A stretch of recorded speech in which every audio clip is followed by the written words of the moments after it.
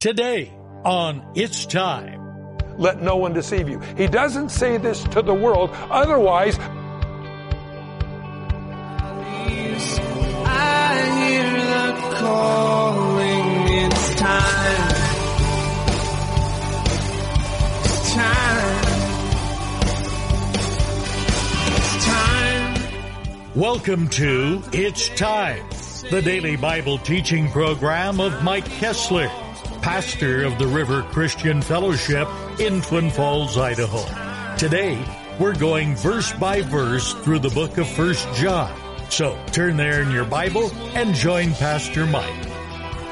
It's time these wounds to heal. Over the mountains and over the valleys, I hear the calling. It's time. if you have your Bible this morning, I'd like to invite you to open them to the book of 1 John chapter 3. Years ago, a band called The Who wrote a song called Who Are You? I think that's a pretty good question because we have so many voices today that try to tell us who we are. And unless you know who you are, you will find yourself believing the lie of the world. The lie of the world goes through and says you are what you do, but that is not what the Bible says. The Bible says you are dearly beloved from your Father in heaven, and that's what we're going to look at today. Let's pray. Father, as we go to your word this morning, we ask you that your Holy Spirit would come now in a special way to every person listening in this room across America and around the world, that your Holy Spirit would speak to us and remind us and confirm to us who we are in Jesus' name. And so, Father, as we spend this time in the study of your word, we ask you now that we would not only just hear these words, but that when we would remember these words, they would go deep into our souls and transform us and cause us to be more like you. And so now, as we read your word, may you anoint it, may your Holy Spirit who wrote it re-inspire every one of us by it. In Jesus' name, amen. Chapter 3 of 1 John, and again we remember as we've been studying, he said these things are written that you would know how much God loves you. Now, the book of John, these things are written that you might believe that Jesus Christ is the Son of God. There's a reason why God writes his word, and I think that's always good to look at. In fact, if we want to go back, verse 24, the preceding chapter, it says, therefore, let that abide in you which we've heard from the beginning. Let that abide in you. The word let is an action word that requires my ability to yield to God. I have to let God do what he wants to do in my life. I love that about God. God doesn't strong arm us. You know, get us in a half Nelsons on a wrestling match and say, okay, buddy, you're going to do it my way. God doesn't do that. What God does is he presents the truth and then shows us through his word the blessing of doing it his way and the curse of doing it our way. And by the way, that's one of the reasons why we want to do it God's way. We lay up for ourselves treasure in heaven. Again, this life will soon be past. Only what's done for Christ will last. Well, we find in chapter 3, verse 1, behold. And this means, in the original language, to really set back and study and get it. There's a lot going on here, is what John is saying. Behold, hey, look at that. What manner of love the Father has bestowed on us. Now notice it says, behold, what manner of love the Father. The Father is the originator of the love, okay? The word bestowed means he is given to us, and in the text here we really see that it isn't really hinged upon me doing a lot of really good religious things and God saying, oh, hey, you're a cool dude, I'm going to bless you with some love. The Bible simply says, I'm going to bestow, I'm going to give to you love, the author of love, I'm going to give to you. And why is that? That we should be called the children of God. That's who you are. You're a child of God. Now remember that because, again, he says, behold. Why do I need to behold that? Well, I need to behold it in many different times. I need to behold it when the devil comes and throws guilt. I need to behold that when the trials of life come, because there's going to be a lot of trials that we will go through, and I always have to behold the love that God has for me. I need to behold that when I am persecuted. And friends, persecutions will come if you love God, and you have to remind yourself, build yourself up in the most holy faith, who you are, and this is one of the reasons why this happens to you. That we're the children of God. Therefore, the world does not know us because it didn't know him. That's amazing, isn't it? They don't know your dad, and they don't know you. Why is that? Because you're of a different nature, the Bible says. When you become born again, you morph into something else than what you were. The Bible says before we come to Christ, we're lost and dead in our sins. When we come to Christ, the Bible says we become alive in the Spirit. Verse 2, beloved, and by the way, that's who you are. You're beloved. You always need to know you're loved by God. But God, if you love me so much, why am I going through the trial I'm going through? Now, let me tell you something.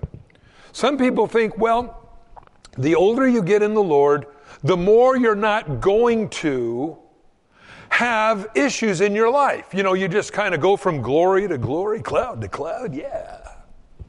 The truth of the matter is, I find the longer you walk with the Lord, the more dedicated you are to God, the more the devil tries to drag you off to the side and somehow try to tell you that you're not loved. Well, here John is writing, beloved now. And when is it? It means right now. We are the children of God. Not that we're going to be the children of God, but we are the children of God. This is what the Bible talks about, the assurance of salvation. And again, and we're going to talk a little bit more about that as we read these next few verses, because it talks about a person who has been regenerated by the Spirit of God. You're now a different person. Now, you can take a dog and you can take any animal and you can move them out of their circumstance, but it won't be long before they go back and be what they are. The Bible says you're now a new creature in Christ. The things that used to sustain you, the things that used to give you your identity before you came to Christ, will no longer feed your soul. In other words, partying, stealing, doing all the junk that we all once did before we came to Christ, now that you're a new creature in Christ, those things are meaningless in your new relationship with God. It's like, in other words, going from a dog to a human being.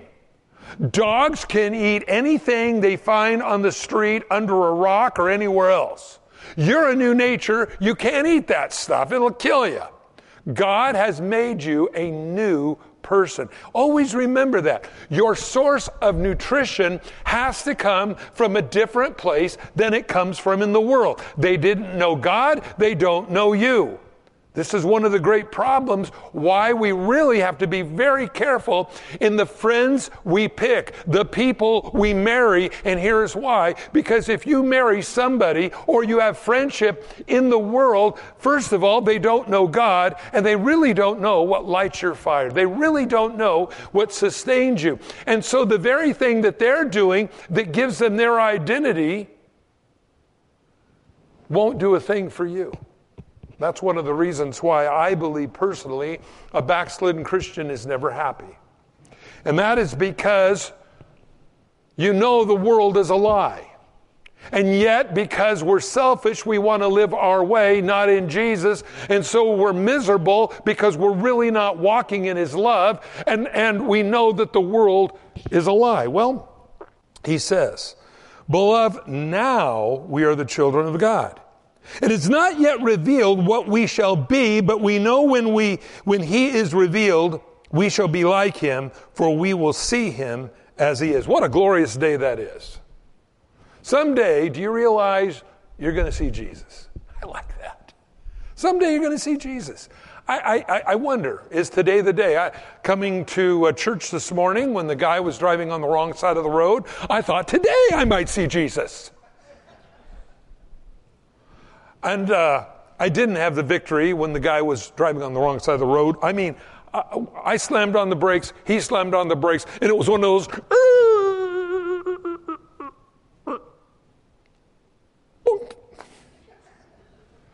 No, I didn't hit him. He didn't hit me. But I don't think you could have put a postage stamp between the two cars.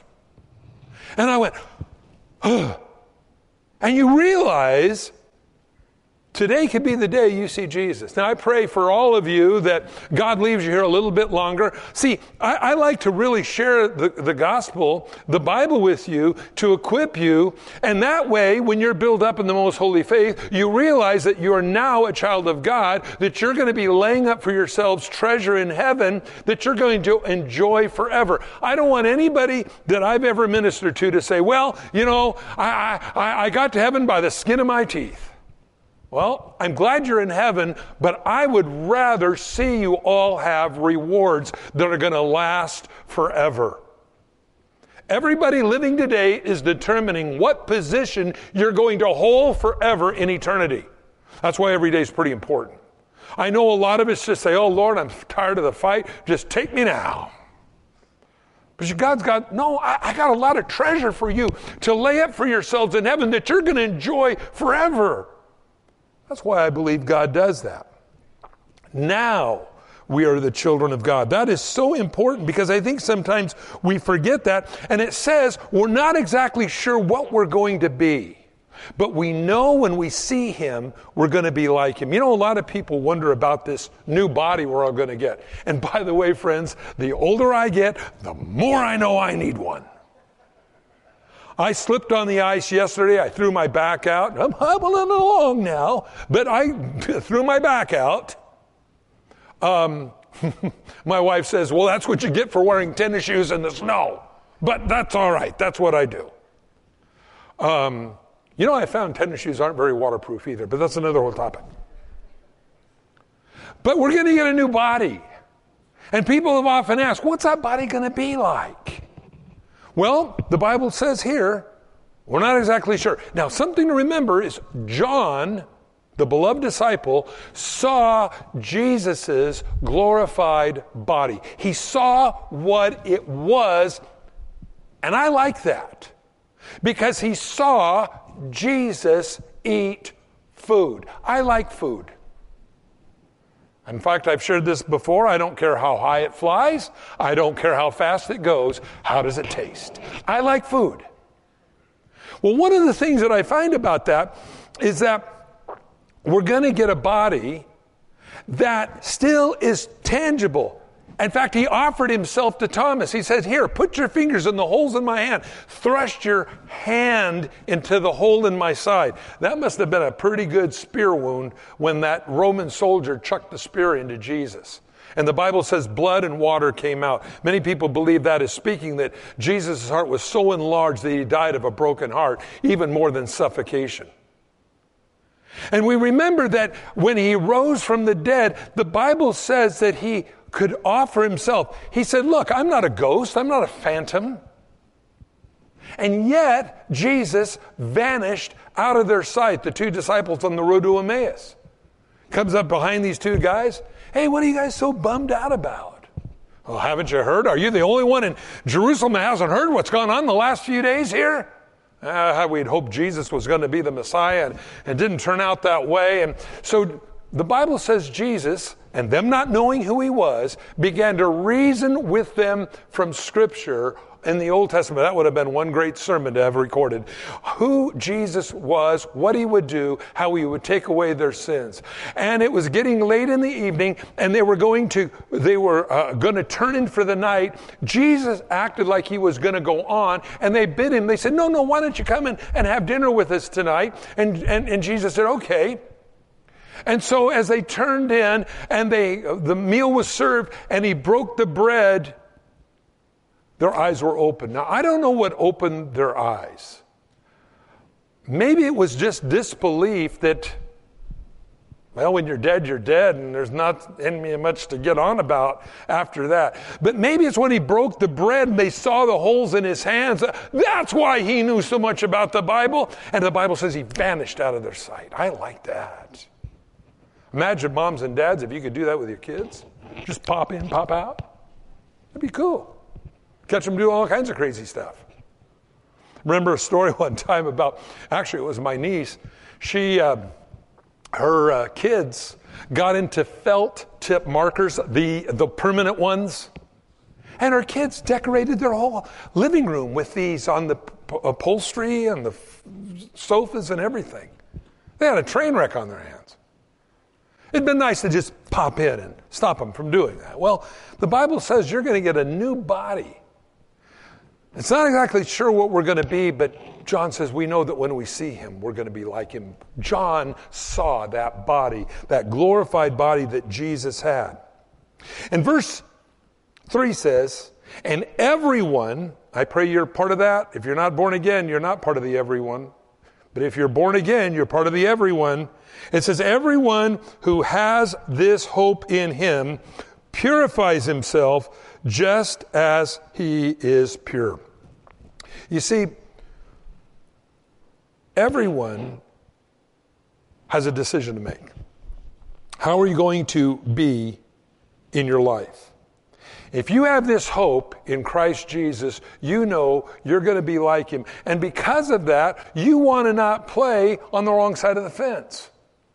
See, I don't have time to play on the wrong side of the fence. You don't have time to play on the wrong side of the fence. Every day is an opportunity for you to lay up treasure for yourself in heaven that's going to last forever.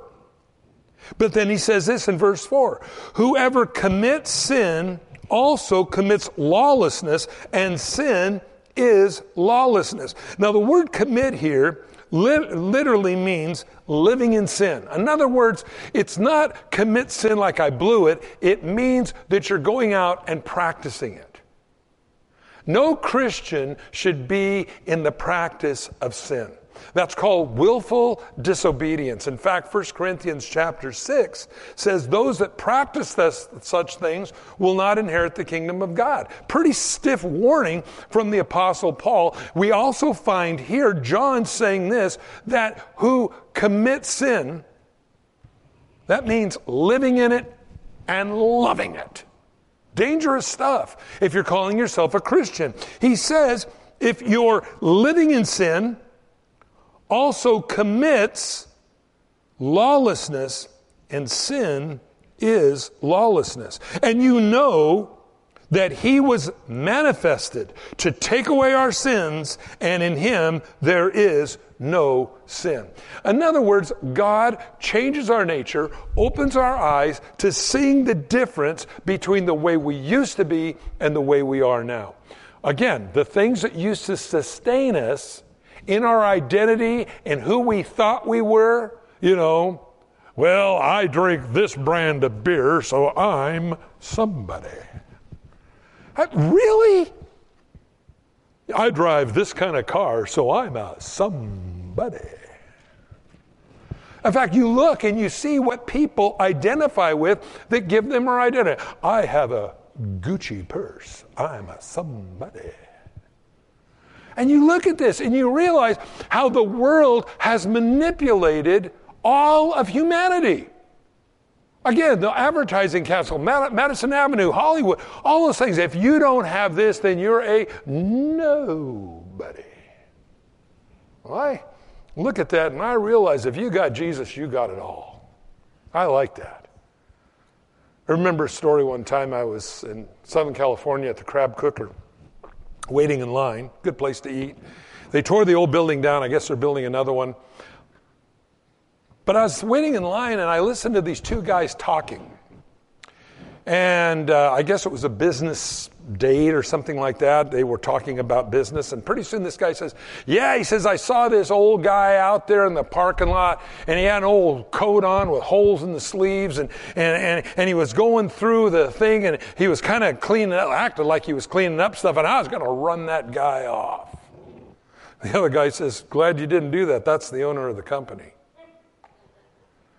He just goes out there and cleans up. This is something he likes to do.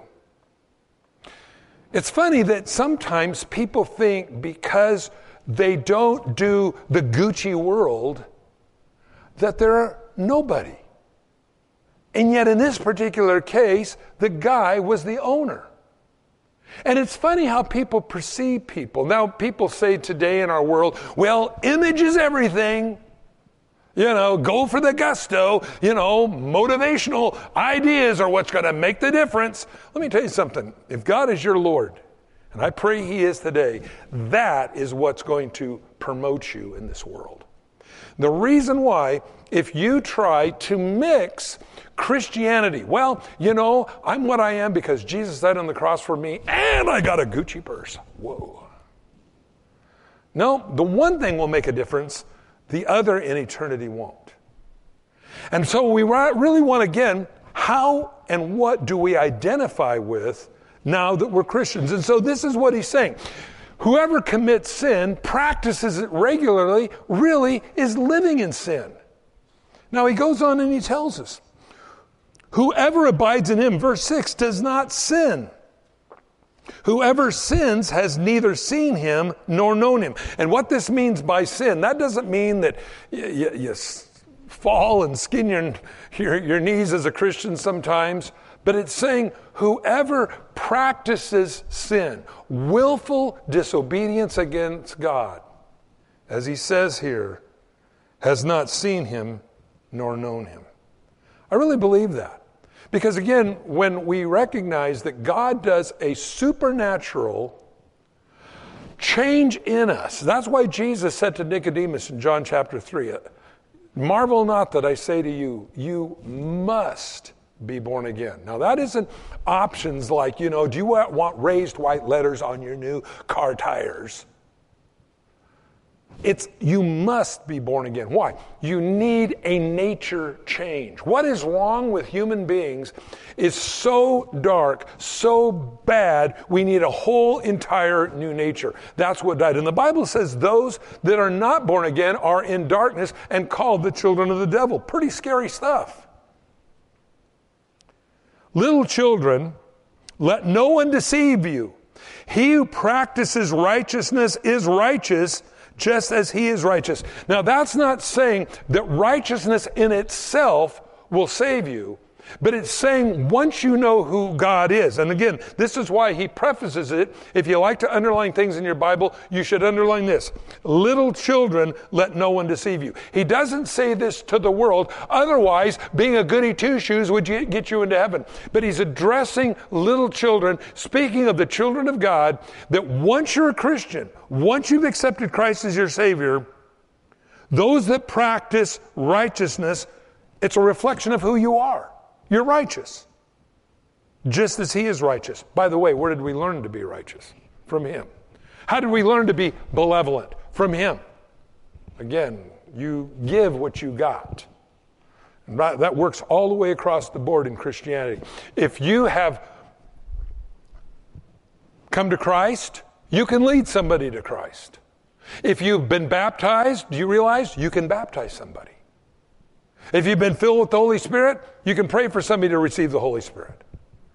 You realize what you receive from God and His truth and His Word, you can give to somebody. But if you don't have God's Word in your heart, then you can't give it because you don't know it. So this is what he's saying. Where did we learn to be righteous? We learned it from Jesus. Thanks for joining us on It's Time, as Pastor Mike teaches verse by verse through the Bible. If you've missed a program or would like to catch up, you can do so by getting it from the It's Time podcast in the iTunes store, or by downloading it from the It's Time website at theriverchristianfellowship.com. On behalf of Pastor Mike and the rest of us here at the River Christian Fellowship, thanks for listening, and tune in next time for It's Time.